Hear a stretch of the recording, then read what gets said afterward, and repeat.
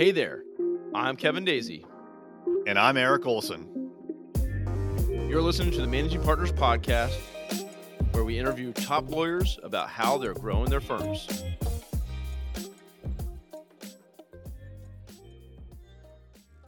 Hello, everyone. Welcome to another episode of the Managing Partners Podcast. I'm Kevin Daisy, and I'm your host. Always trying to bring you great guests from all corners of the world with different backgrounds and expertise. And today I have Robert Bracknell, or he also goes by Butch, is his nickname. Thank you so much for joining me today, and excited to learn more about what you have to share today. Thanks, Kevin. I appreciate it. Yeah, I do go by Butch. My friends call me Butch. You're my friend, so let's go with that. So, me and Robert have actually sat down and had lunch, and he's in my local area. So when we connected about being on the podcast here, decided, hey, let's meet in person when we can. So, and that's a topic we'll kind of touch on today too, just kind of pre-gaming for this episode, which we'll talk about here in just a bit. So, happy Veterans Day to all those veterans out there. Thank you for serving. Now, I don't like to say happy Veterans Day, but thank you for serving. As we're recording this, it's a Friday, the day we're celebrating veterans. And Butch, our guest here, is a veteran, and thank you for your service. It's my pleasure. We call it that thing about Happy Veterans Day. Everyone says that, and I get it. It's a nice sentiment. I really love the way that the Commonwealth countries do it. They call it Armistice Day or Remembrance Day.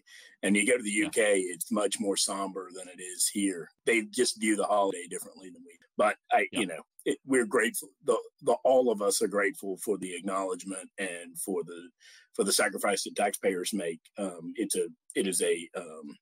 All of us are kind of in this together, and the veterans do the service piece, but it's the country that supports them that makes it possible.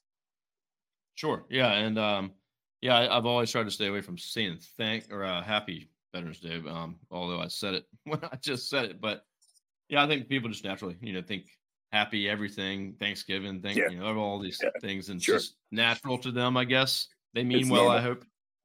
Yeah. But thank you for your service, sir. And thanks for joining me today to share more about what you do and some of your background. So first off, tell us your story. How you became an attorney. Obviously, you served as well. So tell us what that was like in that transition. Like an accidental lawyer, Kevin, and I'll explain what I mean by that. I grew up in rural North Carolina and went to college at the University of North Carolina, Chapel Hill, 7-time basketball national champion. You may have heard of them. Basketball's a big deal down in Chapel Hill.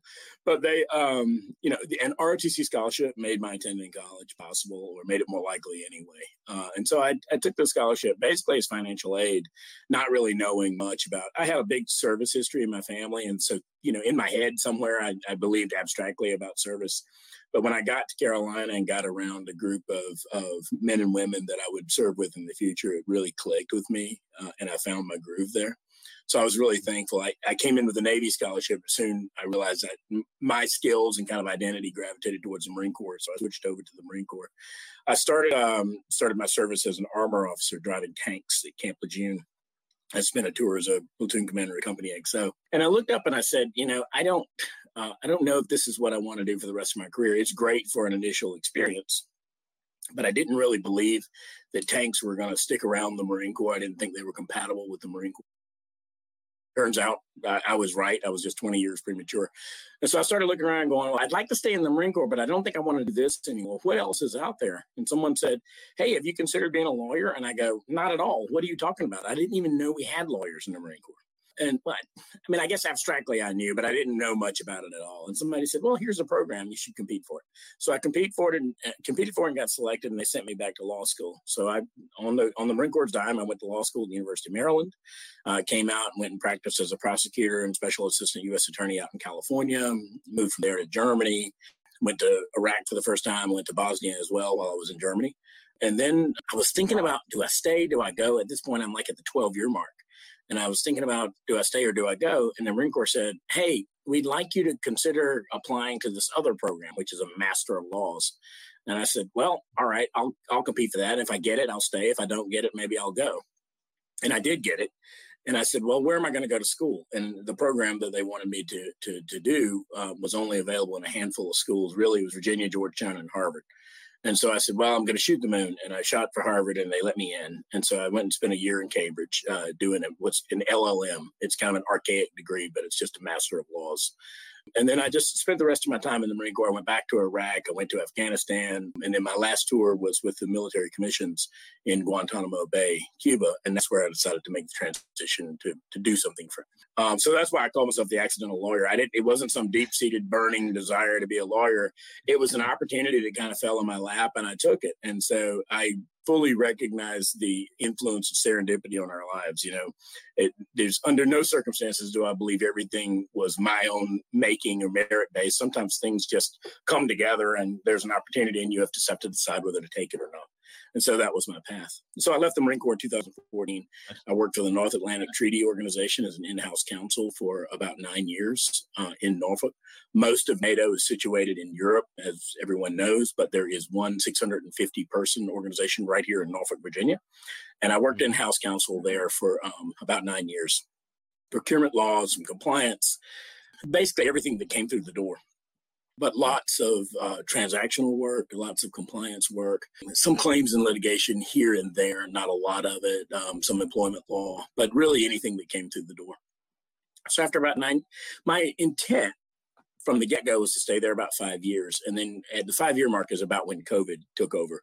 So I sort of decided to sort of sit down and sit pat for a little while COVID ran its course. So when COVID ran its course and was pretty much, over, although it's making a comeback now, when the worst part of it was over, I decided now was the time to go elsewhere. And that's when I moved over to Crenshaw Ware Martin. And that's where I am now. Crenshaw Ware Martin's a 100-year-old firm in downtown Norfolk.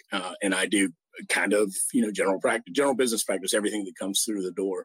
The firm specializes in litigation, construction, maritime. I work on some cybersecurity things, contract law, those kinds of things. So I'm real happy with the firm. It's been a great experience. The attorneys and the staff there have been super welcoming, and it's been just a great transition experience for me. Excellent. Yeah. I like to hear different stories and transparency and just kind of how you got where you're at. So it's different than most that I hear. And I like to. Yeah, I was going to say that pathway is pretty different probably for most of your guests, I guess. I've had some lawyers be like, well, I just knew when I was like 2 years old that I would be a lawyer. And I'm like, okay.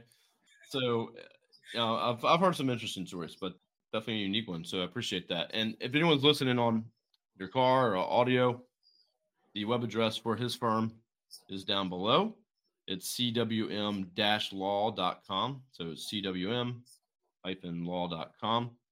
And you can check that out, check him out, check out what the firm does. A couple of the topics that we wanted to get into were a little bit different.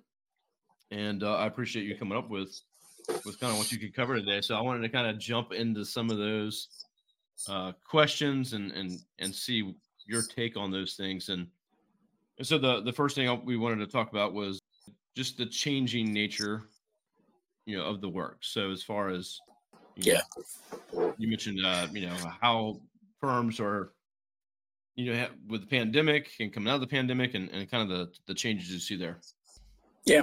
It's firms. I think it's in-house too. And I even think it's government lawyers or government practice. Everyone's going to have to come to grips with some of the things that are changing. And they're changing maybe faster than change has come to the practice of law before, because all of business is changing. I really believe the slope of change is accelerating. I think it's getting steeper, and we're at a unique inflection point in our history here. The practice of law really didn't change a whole lot for a real long time, but tech is going to influence everything, and the pandemic influenced everything, like it or not. So you watch the news now, and there's plenty of stories about supervisors who are really hard over on forcing everybody to come back to the office and so forth. But I really think something clicked in our society. And I think that a good way to think about this would be for managers, rather than forcing everybody to come back all the time, is to afford people flexibility. There is a value in people being at work. Make no mistake about it. And so, this term hybrid has crept into our lexicon a little bit about presence. I don't spend every day at the firm. I go in a bunch of days, and then sometimes might not go down to the firm for 2 days if I have tasks that I can do at home.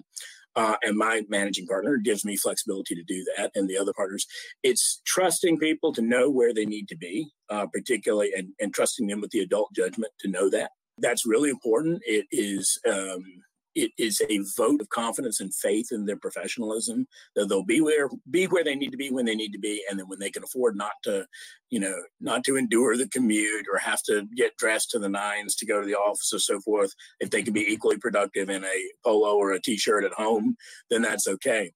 We need to measure this idea of equally productive. There were a lot of studies during the pandemic where people were measuring productivity and said their productivity actually went up.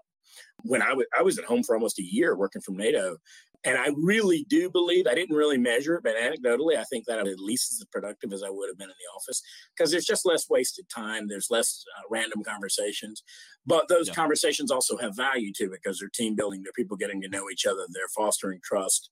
And so you can't foster trust just with a talking head, right? Hey there, this is Kevin Daisy, your host and founder of Array Digital. If you're tired of wasting money with agencies that just can't get it done, then please check out my law firm, digital marketing agency at arraydigital.com. If you contact us there, you'll be sure to line up a meeting with me where we'll walk through your exact situation and come up with a plan for what you can do to improve your marketing results. I look forward to talking to you. Now back to the show. All right, we're recording again, so I know where to clip it. We'll do it now. We can do fine with it. We'll measure, fade it in or something like that. So, Bush, I wanted to kind of ask, some of the questions that you prepared that we were going to cover on this episode today, and the first one I wanted to jump into was really what you see, and I see too. I can contribute here on just the changing nature of how we work in office and hybrid, in person, and kind of what the pandemic's done for that. So what do you see and what are your thoughts on that? I don't think an all or nothing approach either way is the healthiest approach, quite frankly. I don't think everybody being in the office all the time is always necessary, because that's kind of like, like a school attendance policy or something like that. Like presence is the thing that counts. Presence counts, but what really counts is competence and performance, right?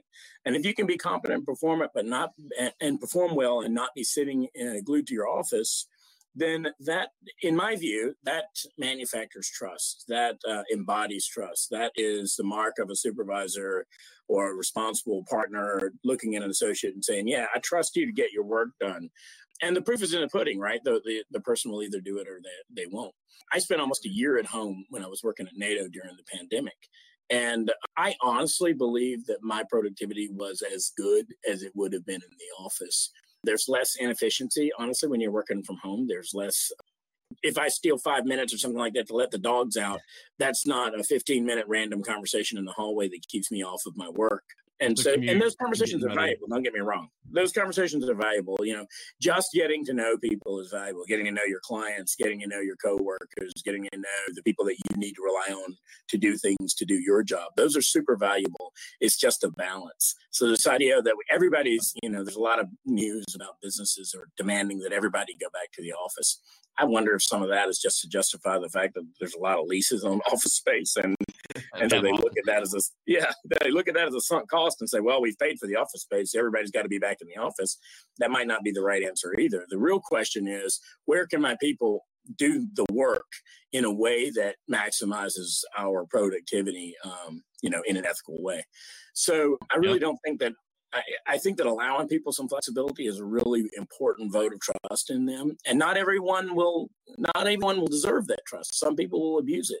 And the manager has to suss out who is able to be productive and who can be trusted with their time and effort and who can't. And everyone isn't entitled to be treated exactly equally, right? I mean, they're not mostly equally, but when it comes to that kind of thing, some people require a little more supervision than others do. And I think that's okay.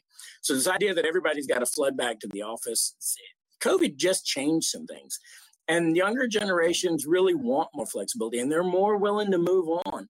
I know some folks that have been with law firms for 30 and 40 years. I don't think you're going to see a lot of that in the future. I'm going to see a lot of people who believe in mobility. And so it's going to be up to managers to meet their workforce to a certain extent, to help them do the things that make them happy. And because they're happy, they're satisfied and they're productive. You know, I also don't think that work from home is sustainable completely, except maybe in a few. If you're a coder, maybe. Yeah. If your work really consists just of your screen, but there just has to be a balance between the personal interaction that's required to do your jobs. Litigation does require people to be in person for the most part, for example. So maybe those people need to be around more. Some transactional lawyers might be able to be around a little less, things like that. But we need to find that balance between what makes people happy and productive going forward.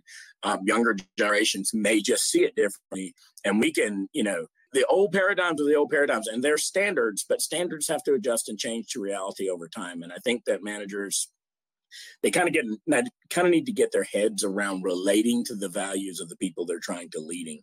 It's not absolute. It is relative to the people you're leading. And so we really need to think about that. Kevin, the second thing that I want. Yeah.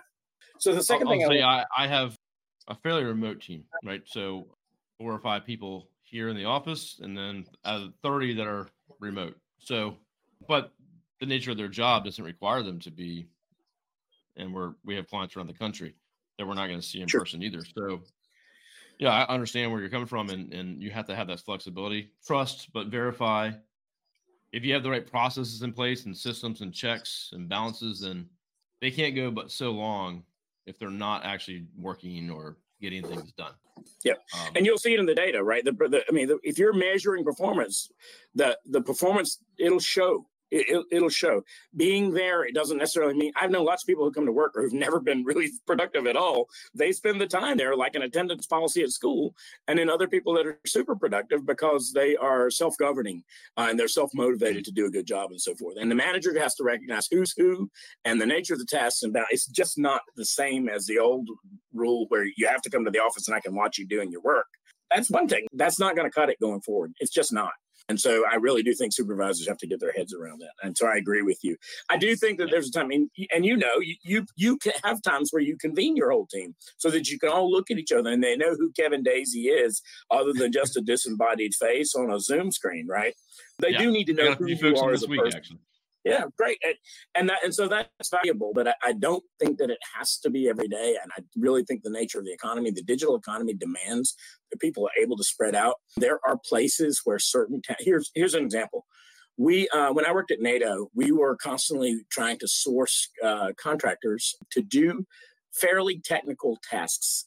And some of the things that we were working on were in kind of the disruptive technology realm. And there's just not a lot of that skill present in Hampton Roads. Or it's not abundant, so abundant that we could really find it whenever we needed it. If we had been in Austin, if we had been in Silicon Valley, if we had been in Washington in the Dulles corridor, if we had been in Boston, no problem. It's a sea of labor with the skills that we needed. But in Norfolk, that just isn't true when it comes to this really disruptive technology. We are a tourism town. We are a military town. We are a shipbuilding town. And we are a intermodal shipping town for the most part, right? Okay. So high-tech data analytics people, we just don't have those folks in huge numbers here. So we needed to be able to look out far, and so we had to change some of our contracts to allow remote performance, because we did need to be able to go and get a person out of Boston to perform on this contract, or we did need to have to go sometimes to Austin or Silicon Valley, because that's where the talent was. And so I really think that the evolving economy is going to demand more of that, and managers are just going to have to kind of get on board and adjust the aperture of the way they see the issue. So yeah, I don't want to overburden that, but I do feel strongly about that. Yeah, I appreciate it. We do too. I mean, I wouldn't be able to hire legal or law firm marketing experts locally. It's just not going to happen. I can find marketing people, but I'm looking for a very specific type of people, and they're wherever they are. It's fine with me as long as it's a time zone they can be on a 9 a.m. call Eastern, then we're good to go. And I have employees West Coast that are on calls every morning with us at 6 a.m. their time. As long as they can do it and agree to do it, then we're good to go. So we have the best talent. It's got to come from wherever they are. They can continue their lives and take care of the things that they got to do and not have to move here or have to live somewhere else. And I talked about management having to change their philosophy. Labor has to change its philosophy as well, right? So I have a son-in-law. My wife's daughter's husband is an engineer, and he works for a company that's based in Japan. I won't name the company because I don't have his permission to do that. But he lives in Sao Paulo, Brazil, and the corporate headquarters is in Japan. And he's up in the middle of the night all the time. He's up in the middle of the night on conference calls with Japan. And he just, in order to have the flexibility to be able to work in Sao Paulo, the Japanese company says, yeah, we're fine with that, but we're going to have a call at this time. And if that's 2 a.m. where you are, we expect you to be there. And okay, that's part of the deal. And that's a deal that we strike. And so all of us are going to have to just realize that working differently is a thing in the coming century. Speaking of working, I got a young employee that I got some of my employees, they're working at 6 a.m. and they're off at 2 p.m. and they love it. Awesome. Great. They're like 2 p.m. I got the whole day still ahead of me. So, that's right. You know. And they're California. So they go out they got plenty of time to get there for their evening surf or, all that stuff. And I'm joking, but I'm not joking because the surfing culture, my friends used to do it when we were stationed in Camp Pendleton. They'd be up and out there on the beach at 5 a.m. They'd surf for 2 hours and still make it to work by 7:30. And that's great. What else are you doing at 6 a.m.? You're up just having coffee anyway. So get to work, That's right. Yeah. So it's working out good for some. I might move there. So I can get the same schedule as they do, but that my wife and kids might not like that. Well, I wanted to dive into you mentioned some stuff too about the technology, and we got kind of a two-prong approach here. But first off, you mentioned really just how things are changing from a technology standpoint, and you really mentioned like upskilling and learning and things like that. So give me your take on that and what are you seeing and. Are attorneys keeping up, with what's happening? Are they keeping up? Some are, some aren't. So, and it's not just attorneys, it's your clients. So let me explain what I mean by that. When I was in the Marine Corps and then when I worked at NATO as well, there was lots of discussion among many of the senior clients, the most senior people, the people who owned programs and so forth, or owned entire organizations. And you would hear people say, I don't do so. You'd hear senior people say, I don't do social media, or I don't, they would say almost as a point of pride about how they rejected technology. And I don't know, I have somebody that sets up my computer for me and blah, blah, blah. And I get it. There are some technical tasks that are just people have to be trained to do. But there is a level of tech that everyone needs to be able to be proficient at. We no longer have the luxury of rejecting things like social media.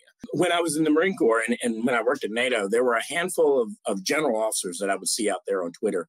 And they were using Twitter, or then called Twitter, now X.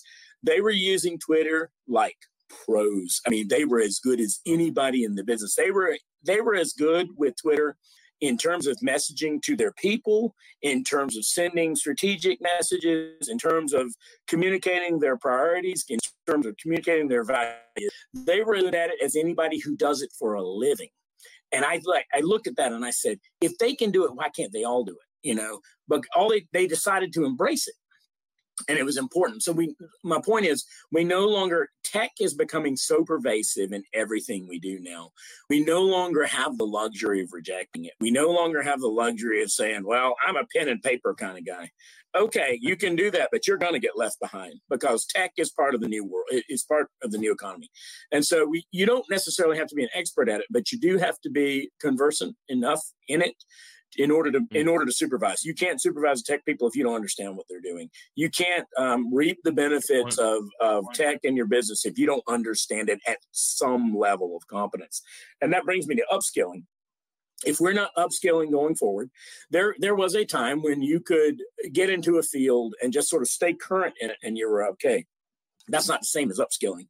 Upskilling is learning new things and seeing how those things. For example, one of my favorite areas of practice is data protection and privacy, because I see that as super important going forward.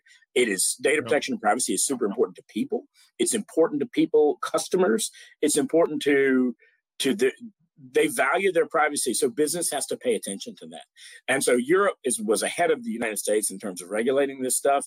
We're starting to see a wave of that come into the United States. California with the CCPA and their follow-on statutes. Virginia now has a statute. It's not very powerful, but it's there. It will gain power over time. And then other states have these things pending in their legislatures. People care about that. And if we don't upskill and learn that new area of law and understand how the application of these standards into 1,000 different business and industries, we need to understand all of that stuff in order to be able to practice competently in it as lawyers or as business leaders, as managers, and so forth. Upskilling and learning new things that you're not comfortable with, I'm sorry, that's just how it's going to be. You hear a lot. There's just been cacophony of talk about AI and so forth.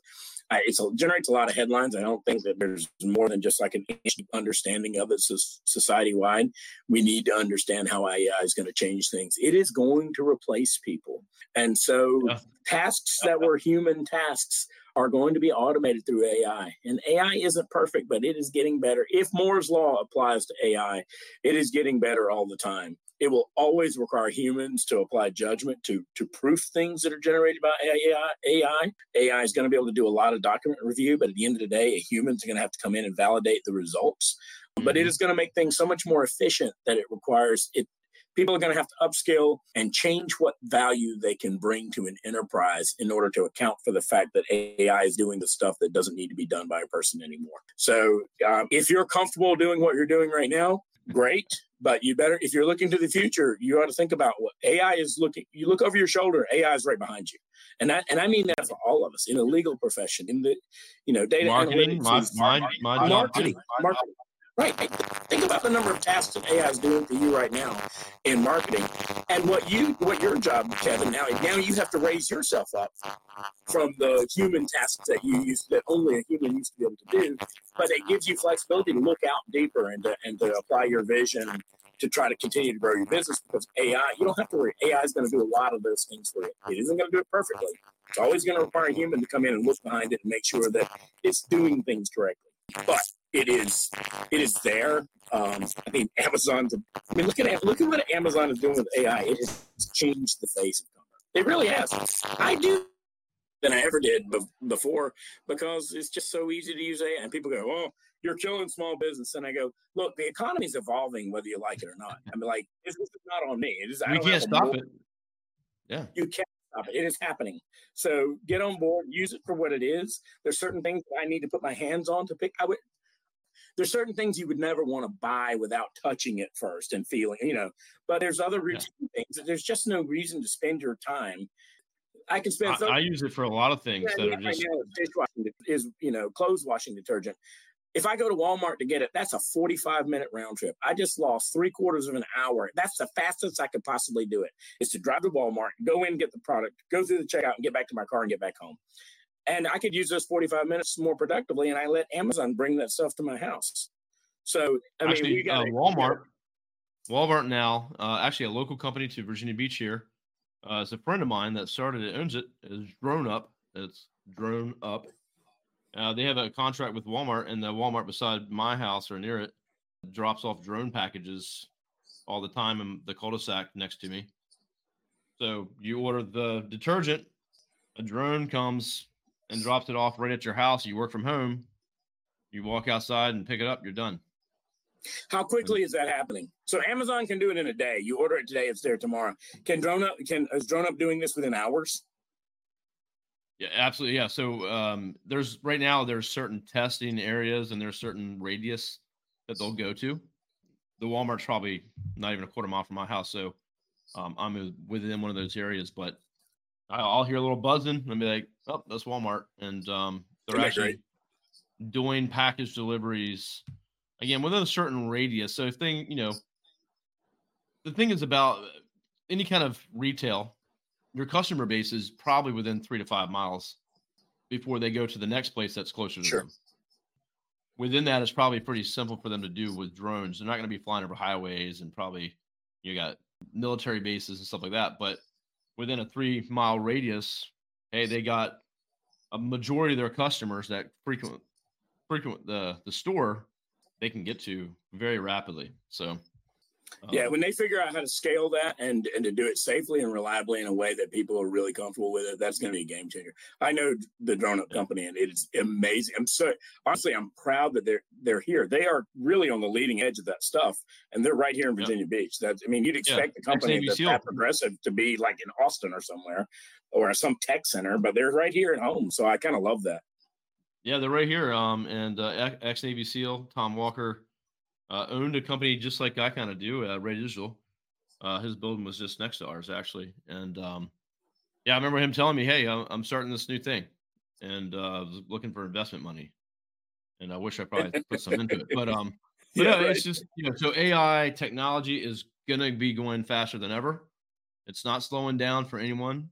Nope. And unless you're retiring in the next year or two, you probably want to embrace it as much as possible. Don't be scared of it. You have to make change always within business. You can't just, pretend that the way you did business before is the better way, because you will be left behind for sure. 100%. And change has always been a thing, right? But now I really believe the curve is accelerating. I think the curve is getting steeper. And I think it's literally we're at a historical inflection point. And that inflection point might have been 5 or 10 years ago, and we're just now kind of recognizing it for what it is. But it is definitely getting steeper. It isn't this flatter curve of change over time. It is truly revolutionary change. Well, I just finished the book for the second time, Think and Grow Rich by Napoleon Hill, which I'm sure everyone's heard of. If you haven't, better go get it. But I think that book was written in the 30s after the Great Depression. He mentions in that book about how things have changed and with the Industrial Revolution and cars and electricity and like technology is going so fast, and that was almost 100 years ago. So I think we're always surprised by it, and we'll keep continuing to say it's going fast, and you got to keep up with things. I always like to say, don't adopt everything immediately. I like to wait a little bit to say, okay, is this really going to be a thing? Or is it like, because you can waste a lot of time trying to like learn and figure out every new thing. And then some things just fall off. They don't become a thing, right? I think the jury's still out on crypto and NFTs and things like that, because the underlying assumptions on that are so squirrely. And it's some people are coming out and saying, no, this is the next thing. There's a lot of scholarship out there that says that whole thing is just waiting to collapse. And I'm with you. I don't have any crypto because I'm terrified of it. It is the ultimate fiat currency. It's only has value because people believe in it. Yeah, which is interesting, because that's all you really need. You just need excitement or belief in something, and that's worth something. So, I will say I have some, but not of any significance. So it's almost like play money that I threw in, and sure. Well, now you got a dog in the fight, right? If it blows up, I don't care. Right. Small risk. Yeah. I everything you have to share, I think 100% agree with you.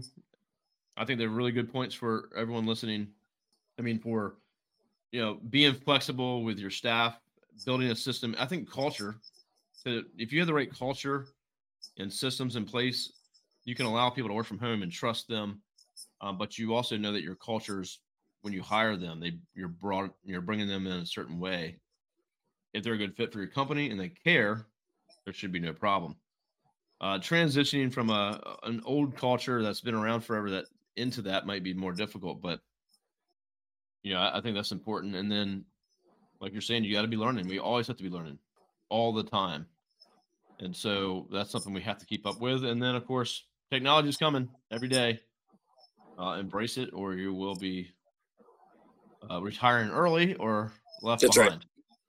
I really do think what I wanted to, if I could sum up, Kevin, it's really important for supervisory counsel, for anybody who's got a supervisory role. And even if you don't have a supervisory role, but you that's your goal, that's your ambition, I really think counsel have to be great at 2 or 3 things. They have to be pretty passable at 2 or 3 more things. If you're the general counsel, for example, of an organization, in-house counsel, that's an easy example. Company, publicly traded company, you need to be great at 2 or 3 things. You need to be pretty passable at 2 or 3 things, but you need to be conversational at everything else. So, you don't need to be an expert in antitrust law. That's why you have an antitrust lawyer. But you need to be able to understand what he's saying. You don't need to be a tax lawyer. That's why you have a tax lawyer, but you better be able to understand what he or she is telling you about the tax implications of a transaction.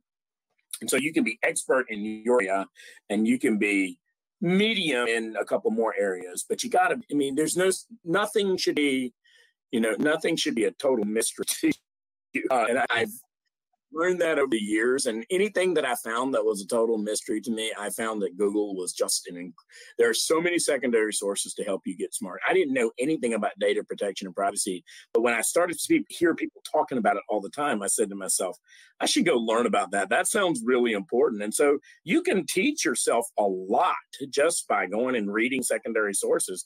Sooner or later, people start repeating themselves in the things you're reading, and you're like, okay, I've hit the critical mass. I now understand the issue at least at a 70% level or something like that. And then you just keep perfecting. And the same with cybersecurity. I'm self-taught in that stuff.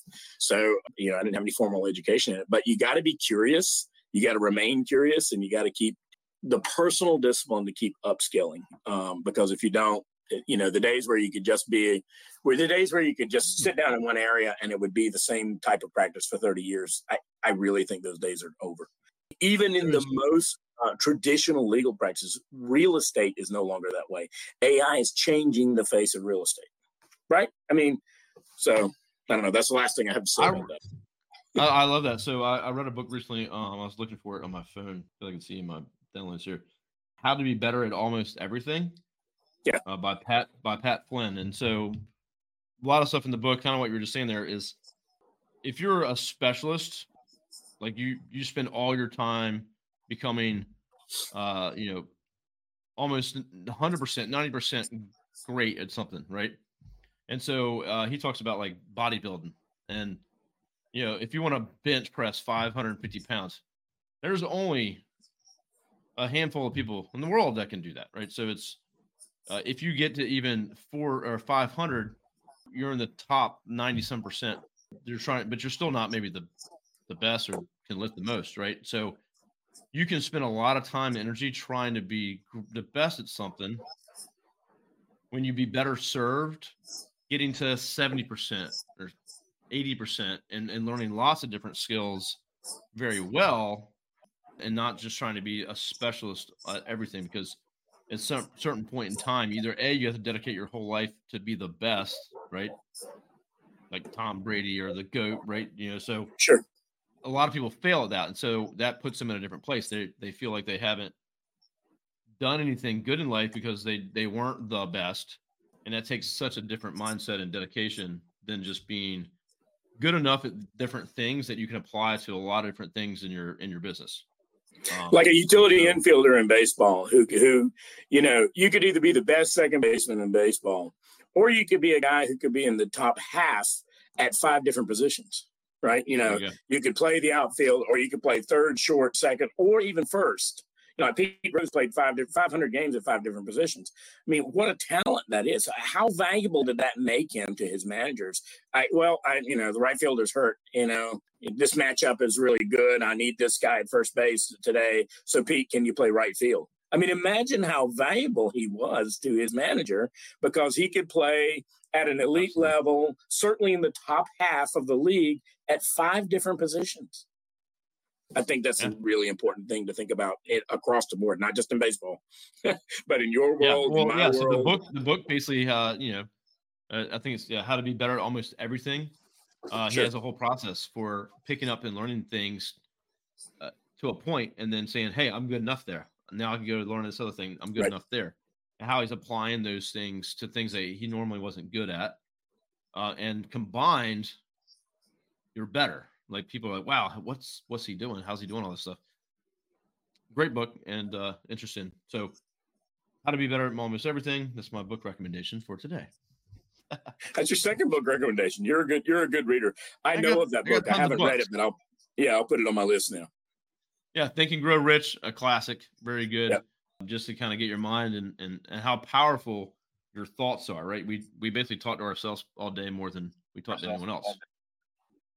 Sitting down to think about, how do I wire myself every morning, every night, to say, this is what I'm doing, this is what I'm going to accomplish. And to your basically to your mind's locked in to be like, this is what I'm going to do. And things start to happen when you do that. So I think like auto suggestion is a big part of that.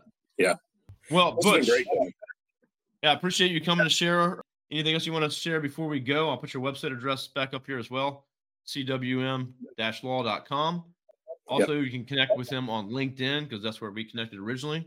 Found out we were local and met up. So any other way we can... I'm the only Bracknell on LinkedIn, I think. I'm the only Bracknell on LinkedIn. Well, there you go. Easy to find. So, connect with him on there. Sure, he'll get back to you.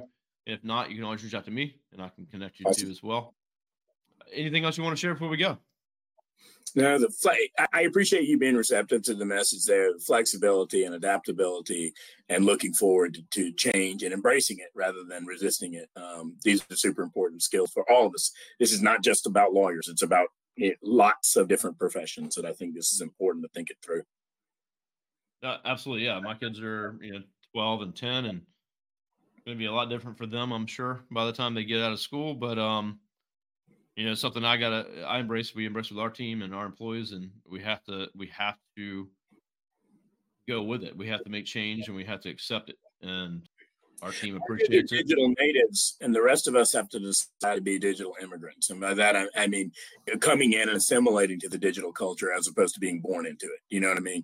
They're natives. Everything that we have to learn, they grew up learning. It's all intuitive to them in ways that we all had to figure this stuff out as adults. But that's the fact of the matter. We have to figure it out. We have to assimilate to that culture. It's got to be done.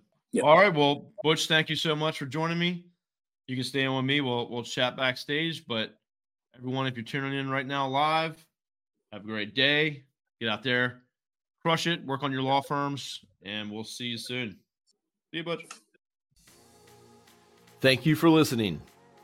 We have been producing this podcast for years, have had hundreds of guests, and produced hundreds of episodes. We don't ask for much, but I do have one ask. If you find value in this podcast, please share it with one person just like you. The best way to do that is to send them to arraydigital.com, where we have a full library of all the episodes that they can sort by practice area and or state. So again, we appreciate you listening, and thanks for sharing.